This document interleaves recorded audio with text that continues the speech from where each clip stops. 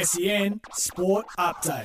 I'm Victoria Raptis and this is your SEN Sports News Update for car sales. Everything you auto know. In the AFL, Carlton remains in touch with the top four after defeating Fremantle by 31 points. Geelong's Jack Henry kicked the match-winning goal to help the Cats to a 3-point victory over Richmond. The win not coming without cost, however, with defender Tom Stewart expected to receive a suspension for a high bump which left Tigers midfielder Dion Prestia subbed out with concussion. And St Kilda is out of the top 8 after conceding defeat to Sydney by 51 points. In the Rugby League, New Zealand defeated Tonga 26-6. Samoa started their World Cup preparations in style, defeating Cook Islands 42-12. Manly forward Josh Alawai suffered a concussion after getting a tackle wrong in the first half. And Papua New Guinea sent captain David Mead out as a winner after overcoming Fiji 24-14. In the Super Netball, the Melbourne Vixens are through to the grand final after a 1-goal victory over the Giants. They'll take on West Coast Fever this Sunday. In tennis, Stefanos Tsitsipas has won the Mallorca Championships after beating Roberto Bautista Agut in 3 sets. And Petra Kvitova has clinched the Eastbourne International Singles title for the first time with a straight sets victory over Helena Ostapenko. In swimming at the FINA World Championships, Meg Harris produced a brilliant finish in the 50-metre freestyle to snatch a tie for the bronze medal. And the men's 4x100-metre medley outfit took silver. In the MotoGP, Ducati's Australian rider Jack Miller crashed at turn 5 but still managed to qualify in 6th position for the Dutch Grand Prix. That was your SEN Sports News Update for car sales. Sell your car the hassle-free way with a car sales instant offer.